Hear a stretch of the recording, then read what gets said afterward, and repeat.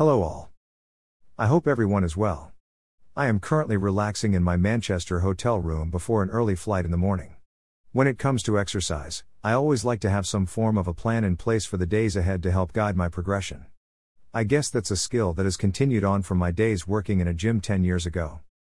I was recently challenged, or confronted, actually I don't know what that right word is right now, over the reason I was exercising.